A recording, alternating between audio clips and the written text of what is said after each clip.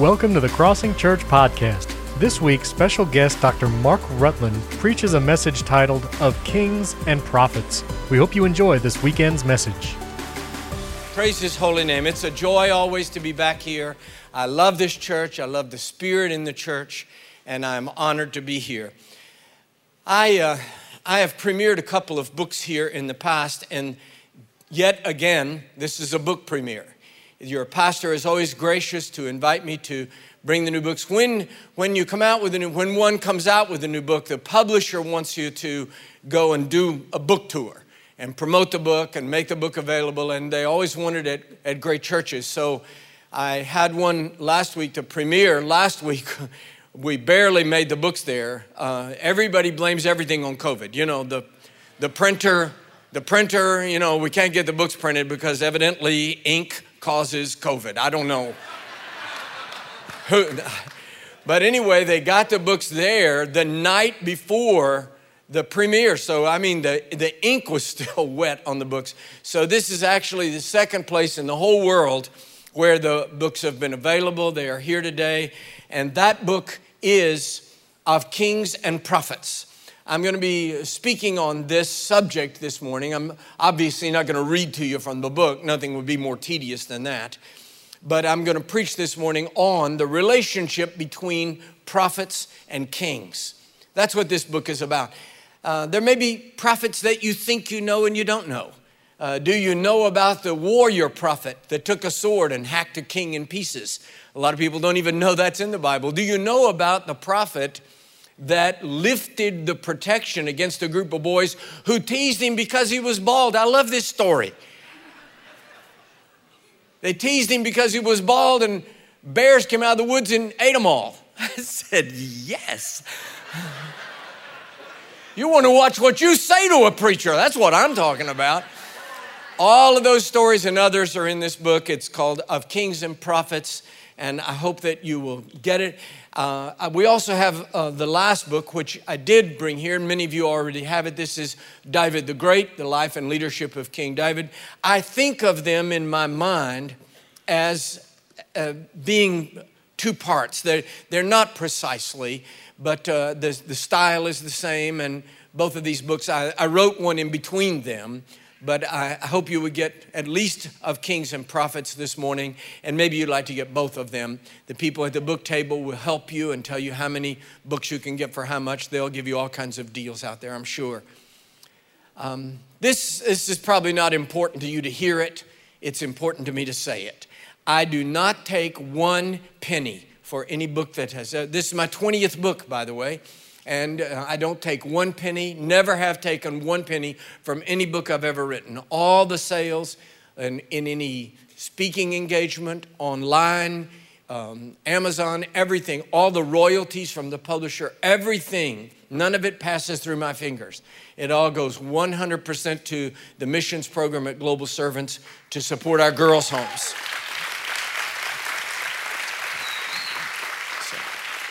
So it supports the girls' homes in Southeast Asia, in Thailand, and in West Africa. And so I hope you'll go out there to the book table and spend yourself into bankruptcy. Refinance your house, sir. Steal the children's lunch money. Come on. You're a jolly crew this morning. Glad to see you this morning. I'm glad you're here. I want to read 2 passages of Scripture as we begin. If you'll turn, in your Bible, if you will, to Hebrews chapter 1, and then we'll turn to the book of Revelation for 19. You know, communication is an interesting thing. The verses we're going to read is about God's attempt to communicate with us. God, who in various times and diverse manners hath in the past communicated with us through His prophets. That's what this book is about. Communication's difficult. You can think you're transmitting clearly, and the message that you send may not be at all what is being received. And the response it elicits may not be at all what you hoped for. Every married man in the room knows exactly what I'm talking about right now. You can be saying what you think is a very positive message, And while you're talking, you can tell by the look on her face that the ice is cracking under your feet. It can happen at every level. I've got a really good friend, another old dude like me, and many, many years ago when we were both in college, he played basketball at ABAC. I wonder if anybody here knows what Abraham Baldwin Agricultural College is in South Georgia. And that's where he played basketball. So they had team members from everywhere. He was from South Georgia and played at this little school, but they had a player there from the Bronx. And the coach was a Christian, and he decided to take the basketball team to his little Pentecostal holiness church where they were having a revival. But this kid from the Bronx had never been in a church. So they went to the church, and the preacher saw these basketball players and thought, this is a perfect target. And he lowered the guns to deck level and loaded with grape shot. But he wasn't getting the response from these basketball players that he thought he ought to get. So he jumped off of the platform and ran out there. The kid from the Bronx was right on the end of the pew. And he looks him in the face and he said, what about you, son? Are you a sinner? Are you a sinner? He said, no, sir, I'm a guard. How to stop a revival in one word. So sometimes you can think you're communicating so clearly, but the book of Hebrews begins with this. God was communicating through the prophets. And then in the book of Revelation, it deals with what the essence of that communication is. Hebrews chapter 1, God who at sundry times and in diverse manners spake in time past unto the fathers by the prophets, hath in these last days spoken unto us by his Son, whom he hath appointed heir of all things, by whom also he made the worlds. Now turn, if you will, to the book of Revelation, the 19th chapter of the book of Revelation, verses 9 and 10. And he saith unto me, he, please notice if you're reading from a King James Bible, it's not capitalized. So that means it's not God, it's not the Lord, it's not Jesus, it's an angel, a mighty and powerful angel, but an angel. And he saith unto me, write, blessed are they which are called unto the marriage supper of the Lamb. And he saith unto me, these are the true sayings of God. And I fell at his feet. The true sayings of God. Do you understand? This is the correct communication of God. These are the true sayings of God. And I fell at his feet to worship him. And he said unto me, see thou do it not.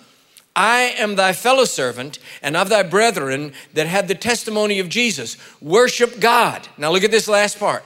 For the testimony of Jesus is the spirit of prophecy. Let's pray together. Vamos a orar. Padre bendito celestial, te damos gracias por tu presencia con nosotros en esta mañana, porque te necesitamos mucho. Necesitamos un palabra de esperanza. Ayúdame, por favor. Lléname con tu Espíritu Santo y úsame a su gloria, si es posible. Y por favor, glorifica tu nombre en este mensaje. Lord, we praise you. We worship you. We laud and magnify your holy name. With the saints and with the company above, we worship you. Blessed be the Lord God Almighty. Now, Lord, I pray that you will brush aside every barrier to divine communication and rush in over the threshold of our souls, that when we leave here today, we will say, surely the Lord has spoken unto us. In Jesus' name, amen. Amen and amen. There is a phrase which is being bandied about everywhere, and it has become so appropriated by the world and used to mean so many different things that it's come to mean almost nothing. And that phrase is speaking truth to power. So some high school kid stands up in class and curses his English teacher, and he tells everybody else, I was just speaking truth to power, when all it was rebellion and disobedience. A nitwit movie star stands up at the Academy Awards and spouts some cockamamie political speech, knowing that everybody in the room already agrees with her. And she prides herself. They give her a standing ovation. And she says, I was just speaking truth to power. When all she was doing was currying favor with the Hollywood community that she knows already agrees with her. Furthermore, they talk about speaking truth. Then they'll say, I'm speaking my truth. It's my truth, as though somehow or another truth were personalized and individualized. It's either truth or it's not truth. It's not your truth.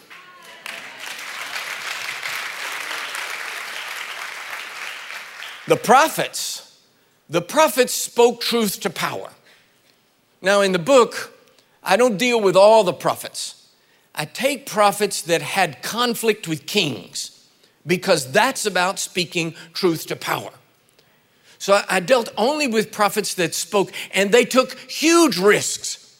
The prophets that spoke to kings, that confronted kings.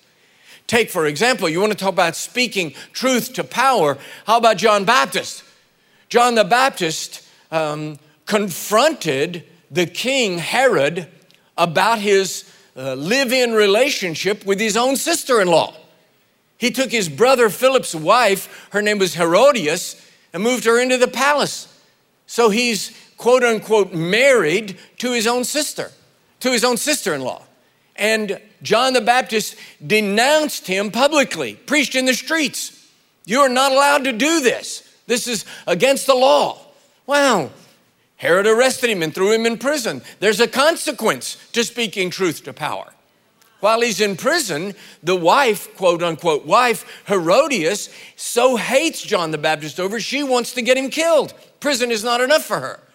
So she gets her teenage daughter to come to a party where the king is and dance this erotic dance, this salacious sexual dance. And it inflames her stepfather, Herodias' husband, who is also her brother-in-law, inflames him with lust until he offers her anything she wants. Isn't this a pretty picture? And so she says, I want John the Baptist's head on a plate. A teenage girl who has danced a dance that inflames her stepfather's lust until she gets the head of a prophet. So Herod sends people down to the jail. They cut his head off and bring it on a plate and hand it to the teenage girl, who brings it and hands it to her mother. You want to talk about the risk of speaking truth to power? The kings of the earth do not all necessarily want to hear the truth of God. Someone said, and I disagree with it heartily, but one preacher said, John underestimated the anger of a woman denounced publicly. I don't believe that for a minute. I don't think he underestimated it. I think he knew exactly what he was facing, and I think inspired by the Holy Ghost, anointed by God, and full of courage and faith, he spoke truth to power.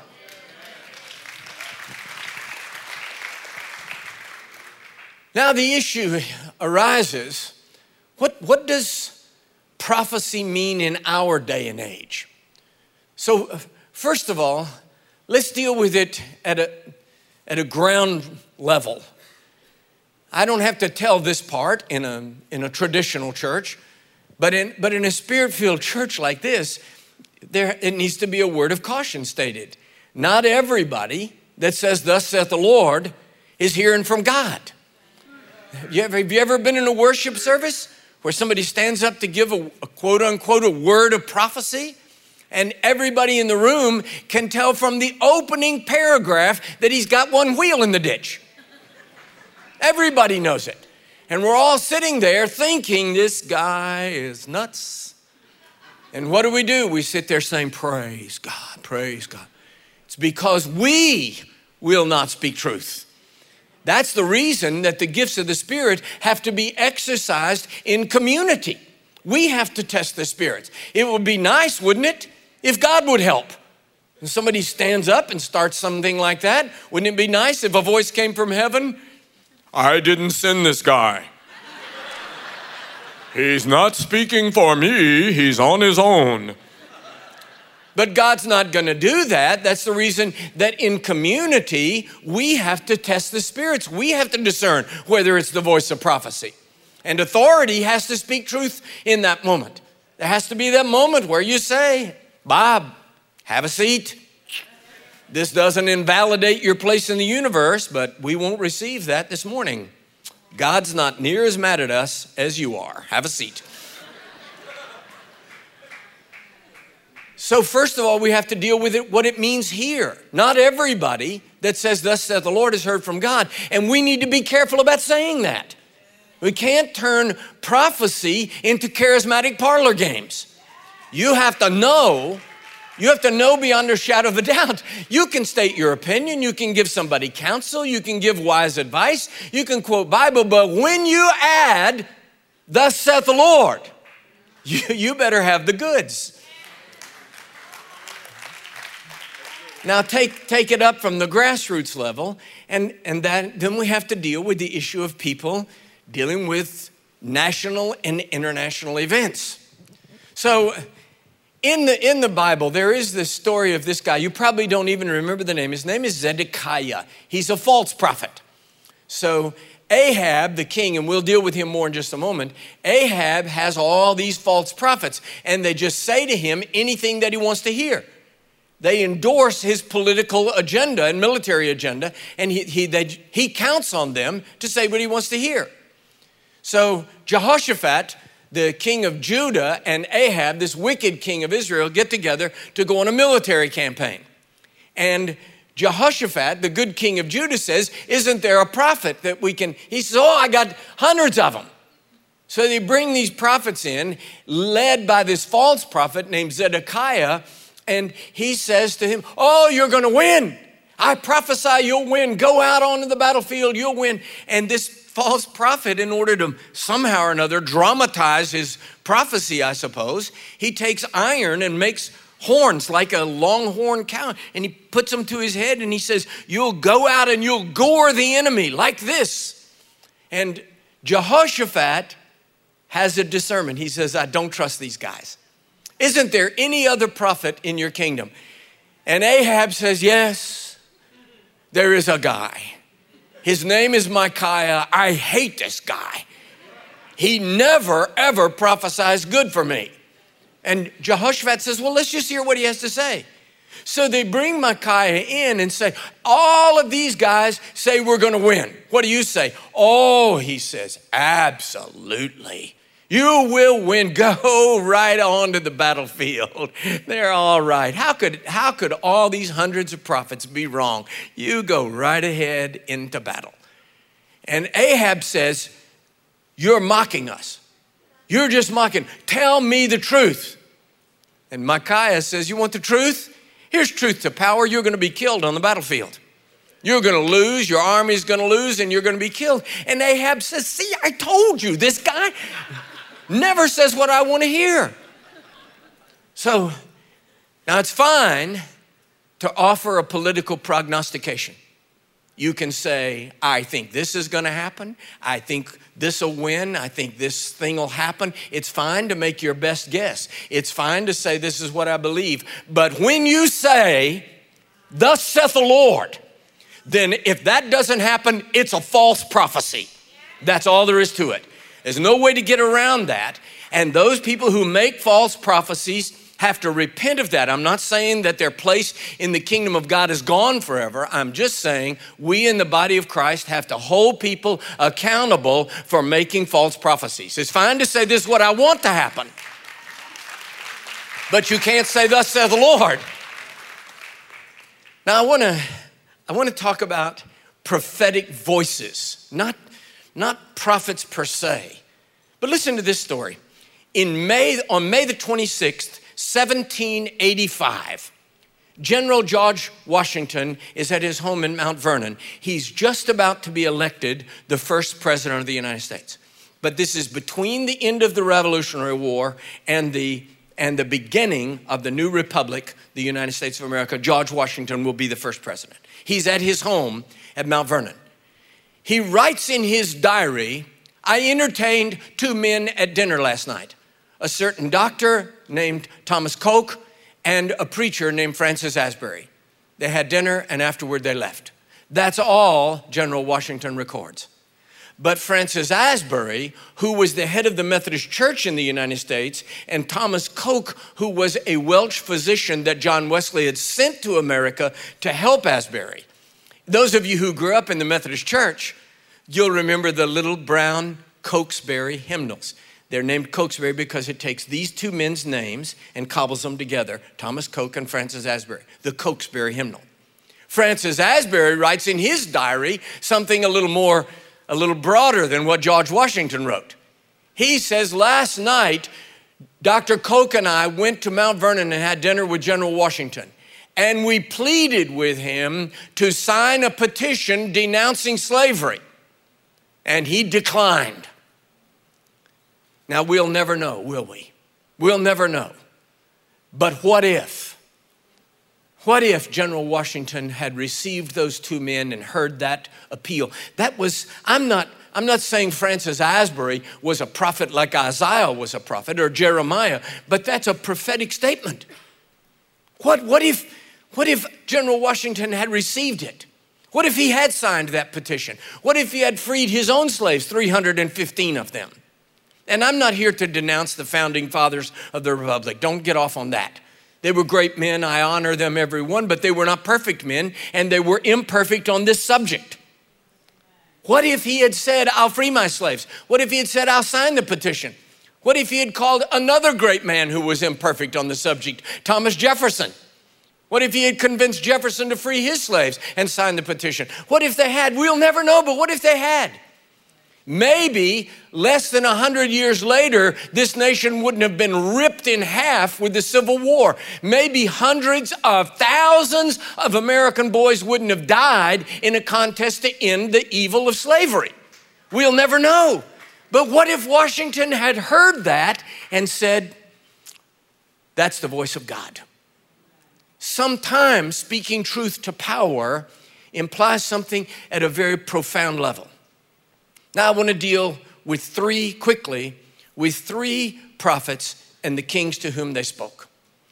So each of these confronted a king over a different issue, and they speak to us. Remember what we said. Jesus, the testimony of Jesus, Revelation says, the testimony of Jesus is the spirit of prophecy. So in all of these prophetic encounters, God is not only speaking to those kings, but he is speaking through the generations and centuries to us.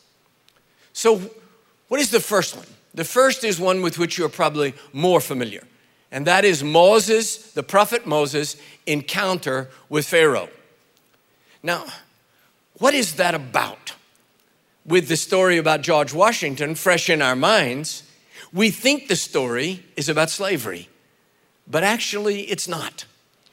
When you think about the statement of Moses to Pharaoh, almost all of you know it. What did Moses say to Pharaoh? Come on, say it with me. Say it one more time. The operative word in that prophetic statement is my people. Let my people go. He is not really trying to get Pharaoh to repent of his sins. He's not really trying to get Egypt to declare slavery illegal. He's dealing with the ownership of the Hebrew people. He says, these are my people. For all we know, Egypt had many other slaves. What God is saying is, the Hebrew people are my people. It was about ownership. Pharaoh said, the Hebrew people are my people. I own their bodies. I own their lives. I own their destiny. They live where I tell them to live. They work at what I tell them to work at. And they live or die at my command. Now listen to this.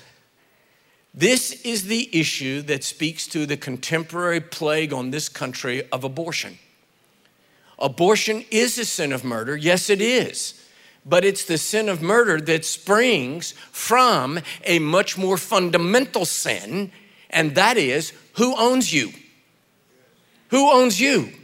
When a woman says, this is my body, and I have the right to kill that which lives within it, she is actually depriving God's ownership of two human beings. She is saying, I own me, and I own this baby. It is actually the voice of Pharaoh.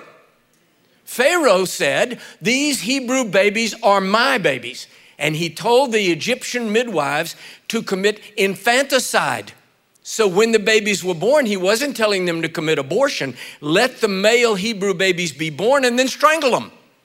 I want to say something to you. We are on the verge in this country of moving beyond abortion and legalize infanticide. That the mother says, this is mine. So the sin is not just murder. The first sin is, who owns you? Who owns your children? Who owns the fruit of your body? God says it's not simply about abortion, it is about ownership. Who owns you? When you clutch your life to your own chest and say, mine, mine, mine, whatever wicked outcome comes of that, where you live, with whom you sleep, whatever you do with your body is actually a sinful outgrowth of a primary sin, which is self-ownership. So the real deal between Moses and Pharaoh was not really about slavery. It was about ownership.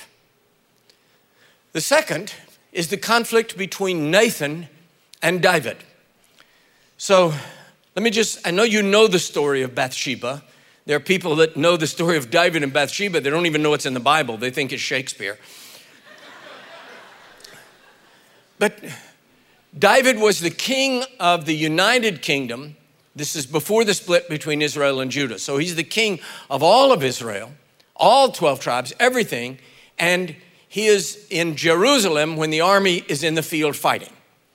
And you'll remember he sees Bathsheba bathing on the rooftop in the moonlight, and he brings her to the palace and seduces her.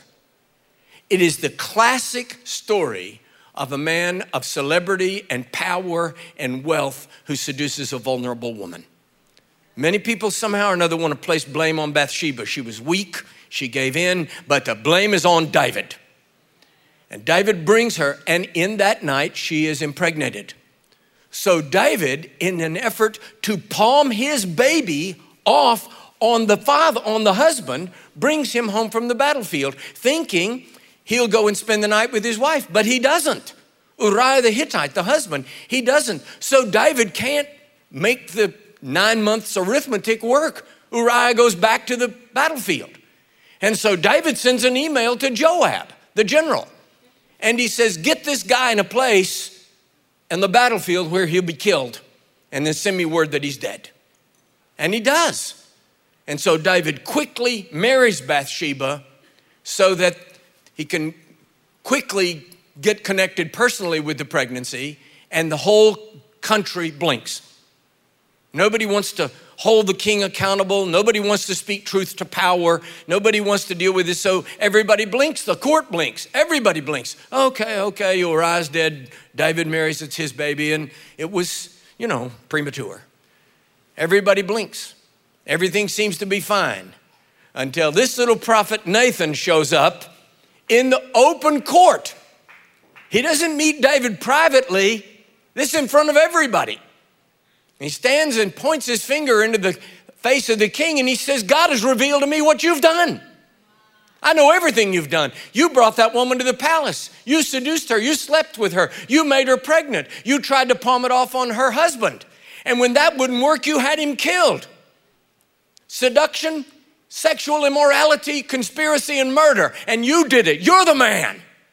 You want to talk about speaking truth to power? That's truth to power. And David could have had him killed, easily had him killed. Remember, this is not a republic. There's no laws. There's no Supreme Court. There's none of that. He's an emperor. David's word is law.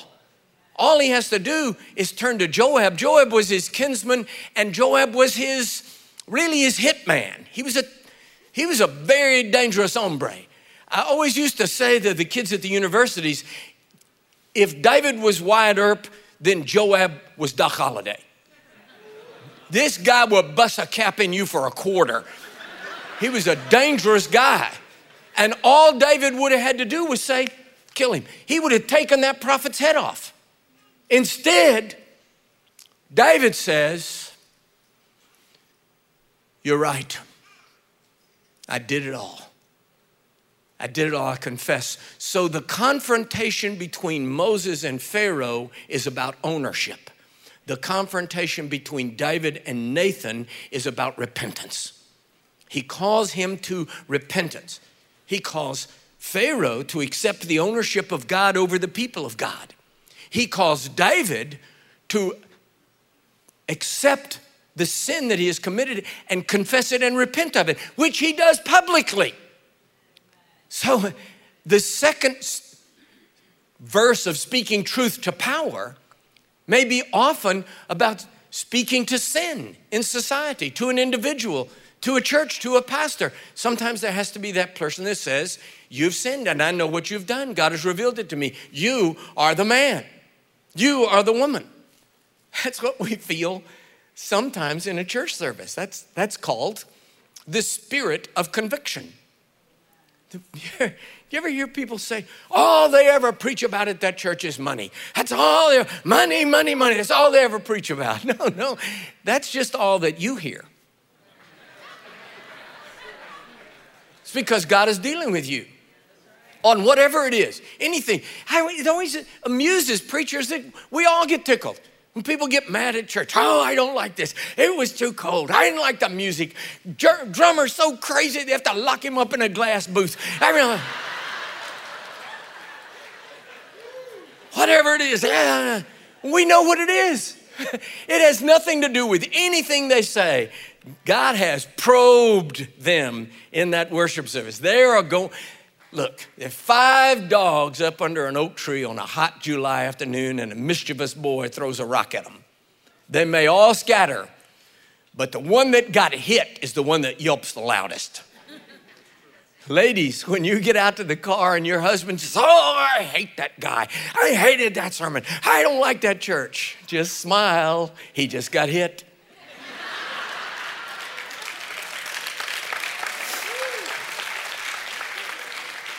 So the second confrontation of truth to power is about personal conviction. The spirit of prophecy says, you are the man. The third one is between Ahab and Elijah. And again, I'll just quickly rehearse it for you. Ahab is this wicked, backslidden Jewish king who's married this Gentile woman who worships idols, Jezebel. And Elijah comes to Ahab and says, assemble all the people at Mount Carmel and we'll see who is king of this country. We'll see who the real Lord is. So Ahab comes, he brings all of the 850 false prophets and priests of Baal and Astarte and these false idols, Baal particularly. And Elijah says this, here's how we'll duke it out. Build 2 altars. I'll take one, you take one. Slaughter 2 bullocks, put the meat on both altars, but nobody sets any fire to it. And then let's pray, and whichever God answers by fire, let him be God. Now, I wasn't there, regardless of what the young people here think. But I believe that the minute Elijah said that, the false prophets said this is going to end badly. But they tried. They set the bullock on the altar. They did everything. All the religious stuff, they jumped and danced. It says they jumped up on the altar. Finally, they took lancets and cut themselves so that their blood gushed out on the sacrifice. Now listen to this, young people particularly. The true God offers his blood for your redemption. A false God demands your blood.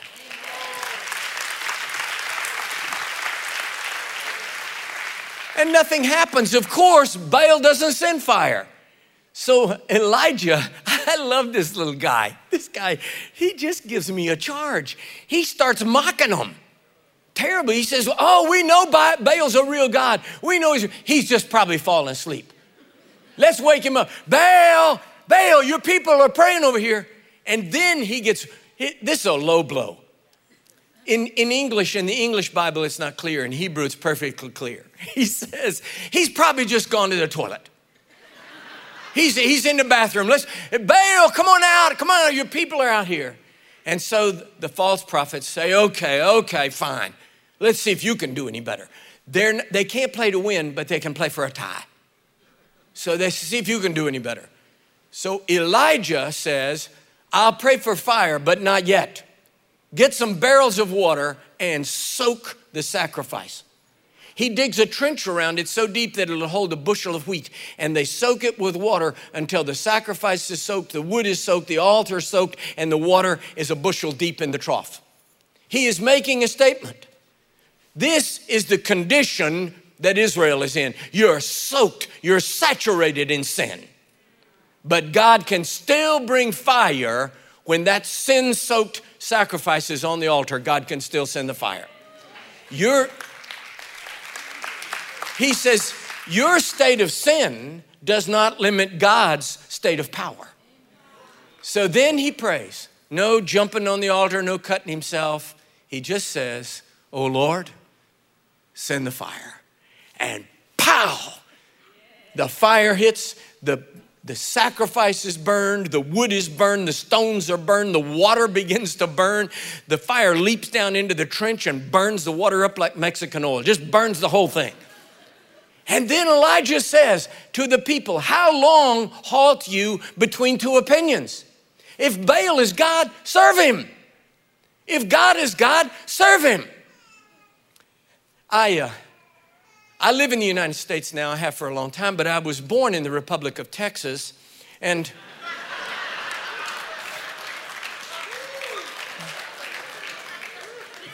that's not funny in Texas. So I can remember as a kid in East Texas going to the rodeo. I loved going to the rodeo. One night at the rodeo in Sulphur Springs, the grand parade is how it starts. All the cowboys, it's not rodeo clothes. They put on, it's sequins and rhinestones and fancy hats and all that kind of stuff. And they go around the ring. And it was being led, the grand parade was being led by a cowboy standing up on the back of two white stallions. Standing up, riding them. And he had a flag in each boot, had a flag of the United States here and a Texas flag just a little bit taller, was over on this side. And he's going around the ring.